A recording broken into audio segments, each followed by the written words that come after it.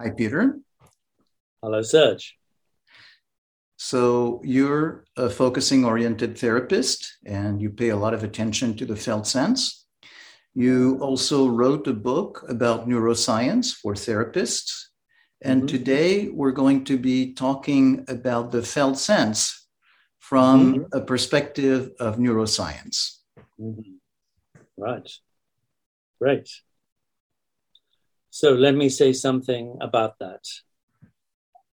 I have come to the understanding that the felt sense is, if you like, the essential activity of the right hemisphere of our brains um, much of the time, and that it's normally is present in that side of our brains, and it's sort of going on all the time. Now, are exceptions to that.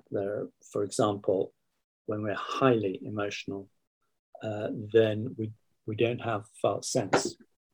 So, understanding the felt sense this way means understanding a little bit about the right hemisphere, which is completely different from the left hemisphere. And that's already a problem because we all try to understand the right hemisphere in the first place from the perspective of the left. And Yeah, let me stop a little bit because that's something that's very important there. We're talking about the felt sense as sensed with the right hemisphere, and you made the very important caveat that it exists within a certain bandwidth, that when there is too much emotion, then it's not present. And I think that maybe there is a confusion for some people that just felt sense is something that happens all the time, and that's really circumscribed to that bandwidth. well, I would argue that, yes, actually, I think a lot of people who, for instance, people in the focusing world who use the term felt sense a lot, uh, consider the felt sense to be something that is present when they turn attention inside into their felt experiencing in the body, and may not think of it as something that's present much of the time as they go about their life and work and everything. But I think it is. Okay. Yeah.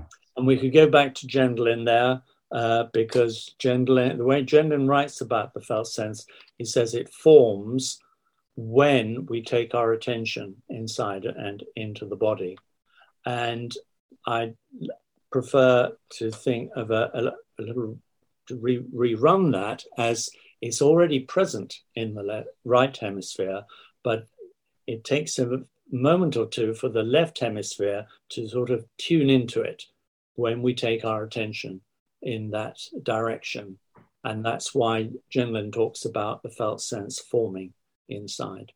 So it's a little bit of like that koan about what happens when a tree falls in the forest and there's nobody to hear it. In that case, the tree Yeah. falls in the forest, but it's perceived when we turn our attention to it. Yes, yes, yep. So for something to happen in the human domain, we need both sides of the brain. Yeah. But the felt sense in the right hemisphere may be guiding us a lot of the time without an explicit awareness of it, the sort of explicit awareness we have in inner practices like focusing, Mm-hmm. Mm-hmm. is my belief. Yeah. Yeah. And the little more of the neuroscience background to that, uh, while the left hemisphere is paying attention to whatever we're doing, like what we're saying, what I want to say, or what I'm reading, or what I'm hearing. The right hemisphere um, is aware and aware in a broader sense of myself, my body, my environment, everything around me, and all of that is going on in the background. And my right hemisphere is weaving together my inner world and my outer world to keep them lined up and in sync all the time. And it does that automatically without our having to think a whole lot about it. But when we turn our attention inside, as we do in practices like focusing, then that background activity becomes more foreground, and we call that felt sense, in the moment experiencing of the here and now. Yeah, so that the left hemisphere is more focused attention. That's and right. The right hemisphere is a sense of context. Well, to do with context, because it's a broader attention, such that if something unexpected happens around us, then our attention will be diverted towards it, or will very probably be diverted towards it, because it's possible, particularly for some people, to be so focused on what they're doing, or some work they're doing, that they don't notice things happening around them. And sometimes they maybe need somebody to say, hey, come on, did you hear this or see that? And their mind has been set. Our minds can get into that sort of tunnel vision state. Yeah. And so, in a sense, that brings us to also a different definition of mindfulness, which is mindfulness is not necessarily the mind being laser focused, but actually if we include both hemispheres, it would be that capacity to integrate both. Yes, because we broaden our awareness out, so we can be aware of more than the immediate focus of our attention, and it can be inward as well as outward. So we think of our senses as being our five senses. They're all outward senses, but we also have an inner sense, and science calls this interoception, and that's the sense of the body from within. So that includes all the organs in the body. Think of the heart and lungs and the gut and blood and hormones going on inside. All the complexity of the physiological body is sensed by the right hemisphere. And if we become aware of that, we might call that felt sense. Yeah. So that's it's the component of all this information from the five senses that are tuned to the outside, and inner sensing, interoception, and that provides a composite picture of who you are and how you stand with the world. Yes, I think for clarity, I would tend to say the five senses are alongside rather than part of that. What comes into us from the five senses, of course, becomes part of the felt sense, what we register. But the felt sense is particularly this inner sense, in interoception. And what's happening in the body, of course, is very often a response to what's happening around us. For example, what's happening in my body now changes from when I'm speaking to when I'm listening to you speaking. Yeah. So that's a very good transition from the notion of interoception as a concept to the practical application of what happens when we pay attention to the felt sense. Yes. Being able to notice these relatively subtle changes that would pass unnoticed if we were not paying attention. Yeah, they could well pass unnoticed, yes. And then the wonderful thing is, of course, the felt sense comes to us as one inner experience, one felt sense. Actually feeding into it are probably a multitude of things happening inside, but fortunately our clever brains don't deluge us with all the detail. They give us a feeling for how we are and a feeling for the present situation, and whether I like this present situation or I don't like this present situation, or something doesn't feel quite right about this situation, or hey, this does feel right, I like it, let's go. Yeah. And so when you describe it this way, it's very clear that it evolved as something that is action oriented. That is how we are in the world. And obviously, what is it that I could do? Or without knowing how we are in the world, we couldn't decide what is that we might want to do. Well, I think that's, I go along with you there and saying, yes, it's action oriented, because our nervous systems have evolved for us to act. Of course, they've also evolved for us to rest and sleep, which is very, very important. And then we're not acting exactly, are we? We're asleep. But when we're awake, we are acting, or we are preparing to act, I guess. Maybe we are acting all the time. I'd have to think about that, acting in some kind of way. That's what the nervous system is doing all the time. So the holistic, putting the inner world and the outer world together, that happens in the right hemisphere, and that is the ground for our experience of the felt sense. It makes sense to think of this leads towards action. Yeah. It's the basis for action. I suppose perhaps sometimes what do you think about this? Sometimes we act without that connectedness with the felt sense, and then things don't go so well. Like I might do something, I say, well, actually I was very uncentered. I was off center. I wasn't feeling I was in my body. I didn't feel grounded. And so what I did wasn't so good. And so I need to get grounded again, so that my next action is going to come more from the center. Yeah.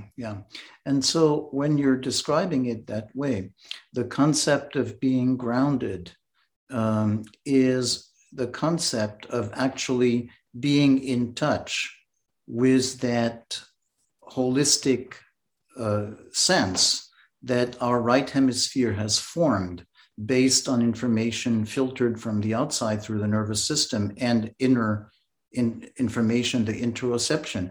So essentially being grounded means being in touch with what happens organically in terms of orienting to the world. Yeah.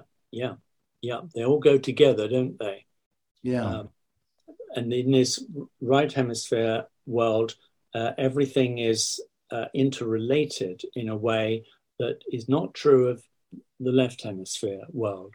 So that's a wonderful thing about the brain. The left hemisphere can break the world down into component parts. So the right hemisphere keeps it all together as a whole. So if I'm centered, I'm properly grounded as well.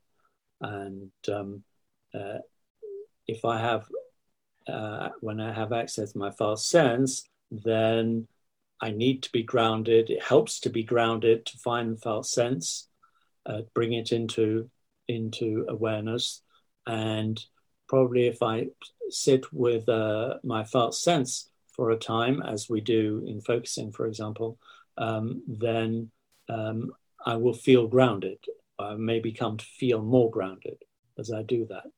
They all go together. Yeah. So there's something about bringing some intentionality to being in a sensing mode, which means paying attention to the way the right brain operates, sensing, which also involves sensing inner information, and how this in turns makes us more grounded. And the experience of being more grounded helps us also be more connected. So we kind of get into that virtuous cycle. Yeah. Now, my belief is rather that we're all different, and some people may be naturally grounded and centered and speaking, acting, interacting from the felt sense without the sort of deliberate sensing inside that people like you and I do a lot of. Some people may be like that. Of course, lots of time, it's very easy to find examples of people not being like that. But I think what we're talking about here is a natural human capacity that happens automatically when things are going well. But we know in human affairs and human lives that a lot of the time they don't go well. And then that natural capacity is diminished or is lost to some extent. Yeah. So that essentially this might be more a sense of, with civilized life, for many of us, there is a need to have that intentionality to activate something that is an organic part of functioning. Yeah, it really helps, doesn't it, to do that? Yeah. Which is why we do it. Yeah. Okay. So where does this lead us to now? Yeah. So when you ask this question, we take a pause, which is kind of what we do in focusing. Take a moment, take a pause, and then, something happens. Mm-hmm. And that something often manifests as a felt sense. Mm-hmm. So in some way, we're practicing what we preach. We're demonstrating this in this conversation. Yeah. This is so important, to allow there to be pauses. So we don't just have to, or we shouldn't even just be speaking continually. This triggers something for me. I had a little experience this morning. I was walking up my local street to go to my nearest London tube station to go into central London. And I walked past a young woman who was talking on her mobile phone, or you call them cell phones. And what I noticed was she was talking all the time. She didn't stop.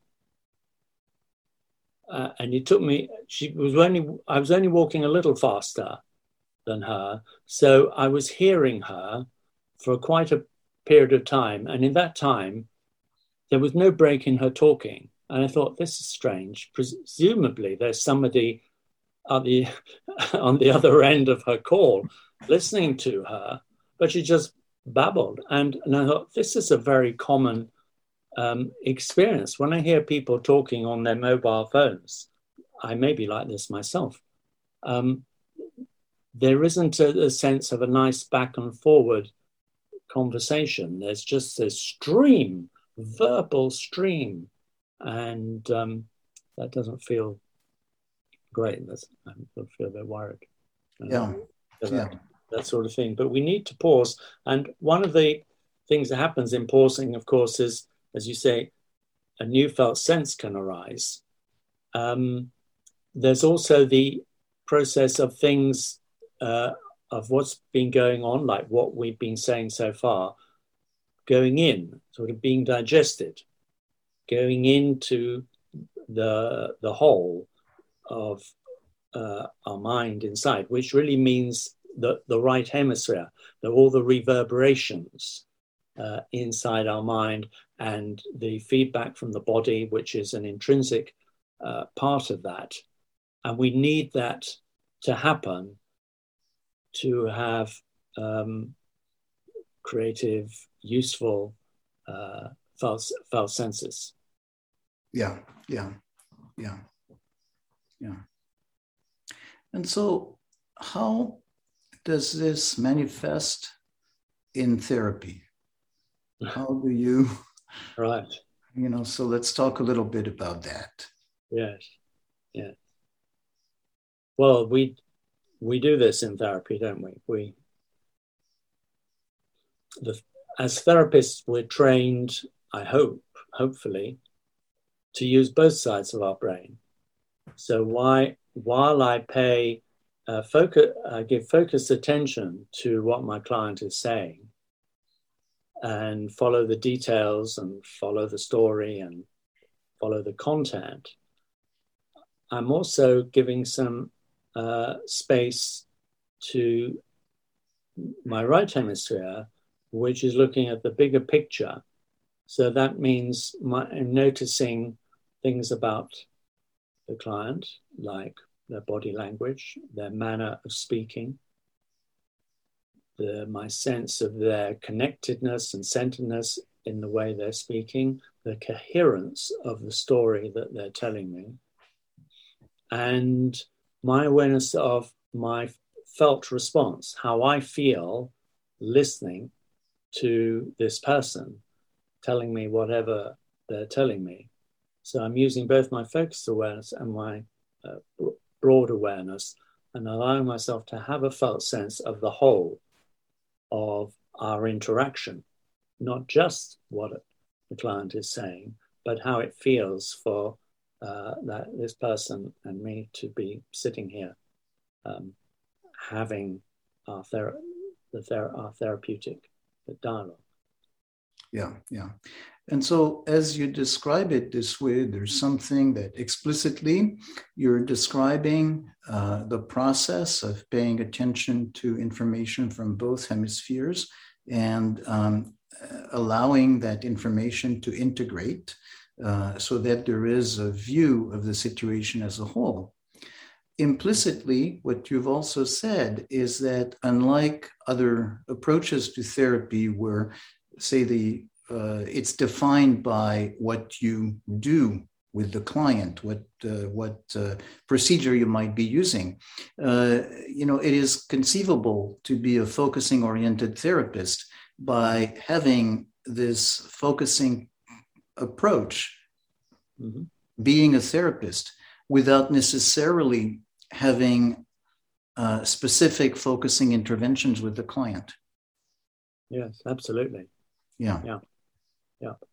And that's the way I like to work. Now, you see, without specific focusing interventions, of course, to my mind, there are a very wide range of focusing interventions we can use, because there are ways of saying something back in the dialogue or of suggesting something that are encouraging and supporting of the client's, the therapist and the client's awareness of the felt sense underneath what's being said.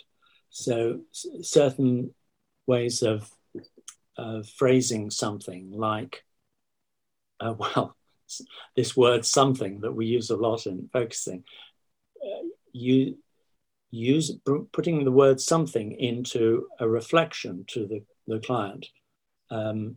This is a very simple but incredibly useful technique. If you want to call it a technique or an intervention, or you want to call it an intervention, but it's a way of speaking that helps us to have a conversation that is grounded in, centered in both of our felt senses. We've talked to, there's something happening here. There's something you're feeling. There's something I'm feeling. And we don't have to immediately decide what that something is, but we can point our attention towards that something. Yeah. So that's a way to point without framing it in a way that narrows it down, but actually it invites an opening, it invites curiosity. There's something I'm noticing, or there's something happening. That's something. Yeah. And that's pointing at the right hemisphere world, because that's what the right hemisphere comes up with. Hey, there's something here. And then what we learn to do as therapists is to, and we learn this explicitly over here in our left hemispheres, is to take that sense of something seriously and do something about it, act on it, rather than just say, oh, well, there was something there and let it drift away, but to pick up on it. Right. So it's not just a curiosity of, oh, yeah, there's something happening, moving on, but it's actually an entry point. Yes, an entry point to a new world. Mm-hmm. Mm-hmm. There's a lovely quote from Maturana and Varela. If some of your listeners know these writers, they say, every reflection brings forth a world. Mm. And I love that very simple statement. It's a new world comes forth every time we allow ourselves to reflect, take our time, pause, and speak from the felt sense, allow something new to come into our awareness and to maybe find words for it, or not necessarily words, of course, some other form of self-expression. Yeah. And so in some way you're describing the DNA of the work, the sense of something that's part of the structure, that the therapist, being in that mode of engaging the right hemisphere as well as the left one, is able to notice those little somethings and draw attention to them with the client. And drawing attention to them is not just drawing attention to something, but is actually engaging the client in working with the right hemisphere. Yeah. And so that's how the process is drawn to that right hemisphere kind of processing. Yes, we're encouraging and supporting the client to open up his or her right hemisphere world, mm-hmm. which is there somewhere, even if people appear to be very cut off, very disconnected, it's somewhere there. It'll appear sooner or later. And that natural process of reflection, of a light level of what Jen called focusing, can happen. Mm-hmm, and support that happening without having to do a big technique called focusing or anything else. Yeah. And even without necessarily using the word felt sense, because in the way you describe it, you say there's something, and the something is neutral enough that it doesn't require any prior knowledge of what a felt sense might be. Yeah. Yes, absolutely. And in fact, I find myself sometimes sitting with my clients and wondering, well, shall I use the term felt sense or not? Do I want to or not? And I'm not quite sure about it because I don't need to. I can talk about a sense or a feeling or an intuition, use normal words like that. And they have hopefully have the desired effect. And I don't want to get technical with my clients, use a technical term, because sometimes I think in teaching focusing, felt sense is a technical term, and learn what we mean by this term. But on the other hand, just the words felt sense conveys something to anyone. And maybe if we bring it more into normal speech, that would be good. It would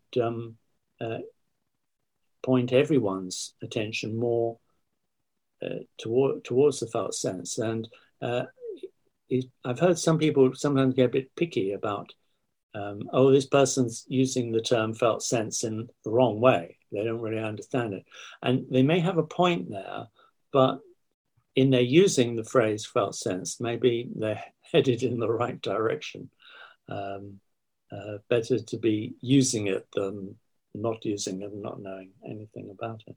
Yeah. So that it indicates that there is something about that kind of perception. Yes. Yeah. So it's a way to direct people to have some curiosity that there is something there to explore, called the felt sense. Yeah. So maybe therapists who haven't been trained in focusing and learned what Jen says about felt sense and all that, maybe they use the term felt sense. Maybe one day they'll stop and say, "Oh, what do I mean when I say felt sense?" Maybe better go back to basics and just see what I might. Well, of course, definition. You see, people want a definition of the felt sense, but it's one of the wonderful things about this concept is you can't define it. Mm-hmm, mm-hmm, mm-hmm. It evades the definition, which I think is great because, of course, it's the left hemisphere that loves to define things precisely, but the right hemisphere isn't bothered to do that at all. Yeah. Just uses language that feels like it's sort of it's an apt description of a felt experience. The right hemisphere is perfectly happy with that. Yeah, yeah. Or if it can be described as a process, like something that happens or something that you notice when you pay attention to your inner world. Yeah, yeah. And it is a process, isn't it? Yeah, yeah. Process is another word I keep wondering about, because I remember a long time ago when I got involved with humanistic psychology in the early 1980s, people kept using this word process. There's a process here. We're going to do a process. And after one or two weekend workshops with all these processes, we all got fed up with the word process. But here we are years later, and we're using the word process. And well, there's obviously a good reason for that. And Jen's philosophical work is called a process model. The right hemisphere is a process, is a work in progress, a work in process, a process in process, in a way that the left hemisphere want to pin things down and make it concrete and definite, which is great. Mm-hmm, mm-hmm. We need both. And so, as you're talking in these terms, I'm wondering if maybe one way to describe what we do in focusing-oriented therapy is putting the client more in touch with that process.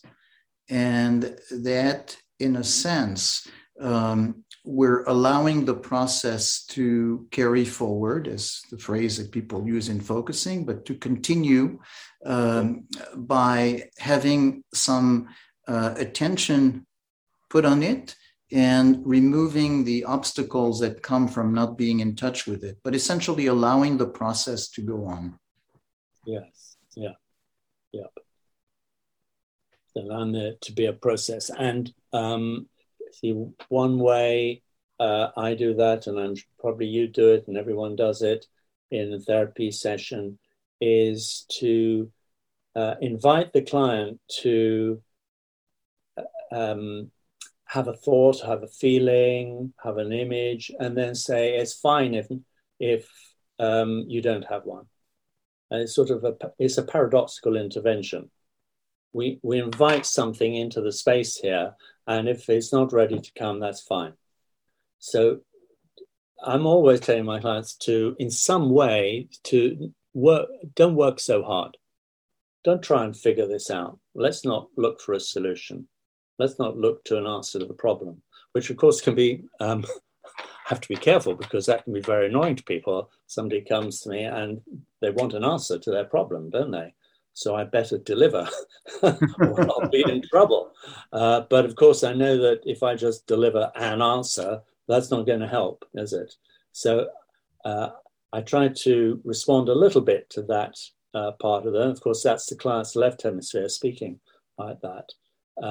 And then encourage them to slow down and stop looking for answers and solutions and all that, so that process can happen, so that they make space in their minds for their right hemisphere contribution to come in there, which will be a process of some kind. I think there are obviously many ways that right hemisphere process manifests in therapy.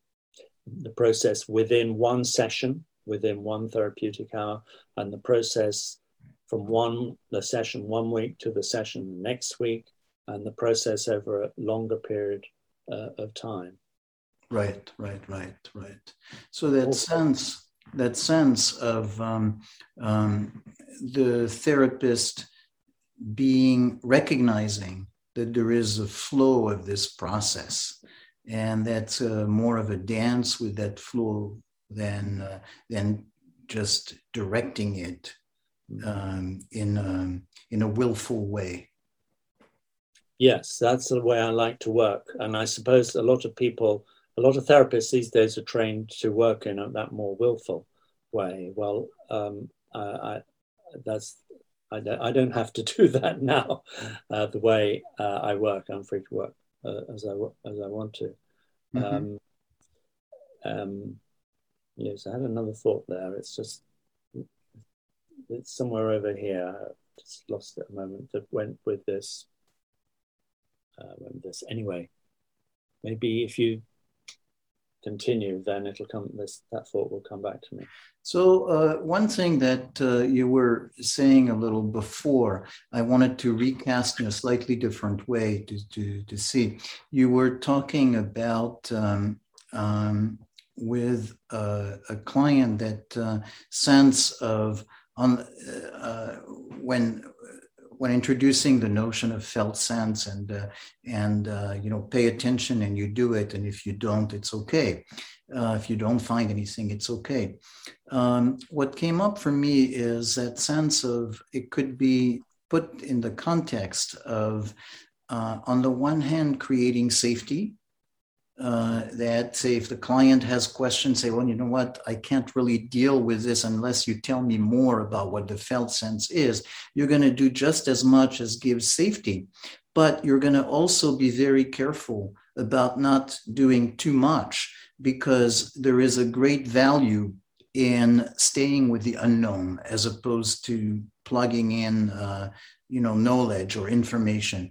And so essentially, it felt like there was a good description of that atmosphere, that balance between safety and uncertainty, unknown, without which the process, is stopped. Yes. So maybe enough certainty that for the client to feel safe and have some idea of what's going to happen, and paradoxically, in having that, then you open up the time and space for what is unknown and what is uncertain, so that there's space for something to happen, which it will happen sooner or later. And I know the thought that went off over here, it was about going back to process, for the therapist to have trust that there is a process, even when there seems like there is not a process. So it's a very big point. For the therapist to trust that there is a process, even when there doesn't seem to be a process. Yeah. If the client seems to be stuck in one place and going round in circles, nevertheless, something is happening in the client, and at some point there will be some opening somewhere which will start to carry their experience forward. Yeah. And I think that merges. So what feels really important there is that saying a statement like "trust that there is a process, even when there doesn't seem to be one," could seem to be some kind of a mystical statement.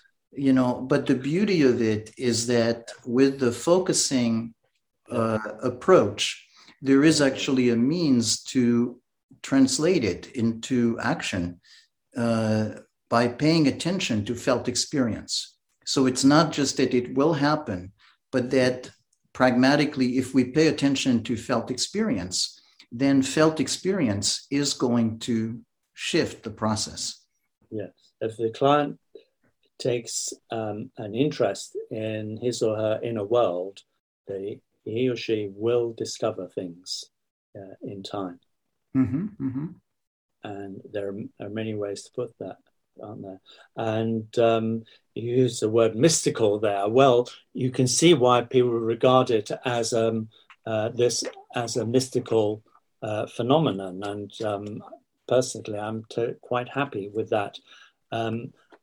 And I'm also happy with describing that sort of experience in neuroscience terms from what I've learned about how our brains work from reading all these books on neuroscience on my shelves.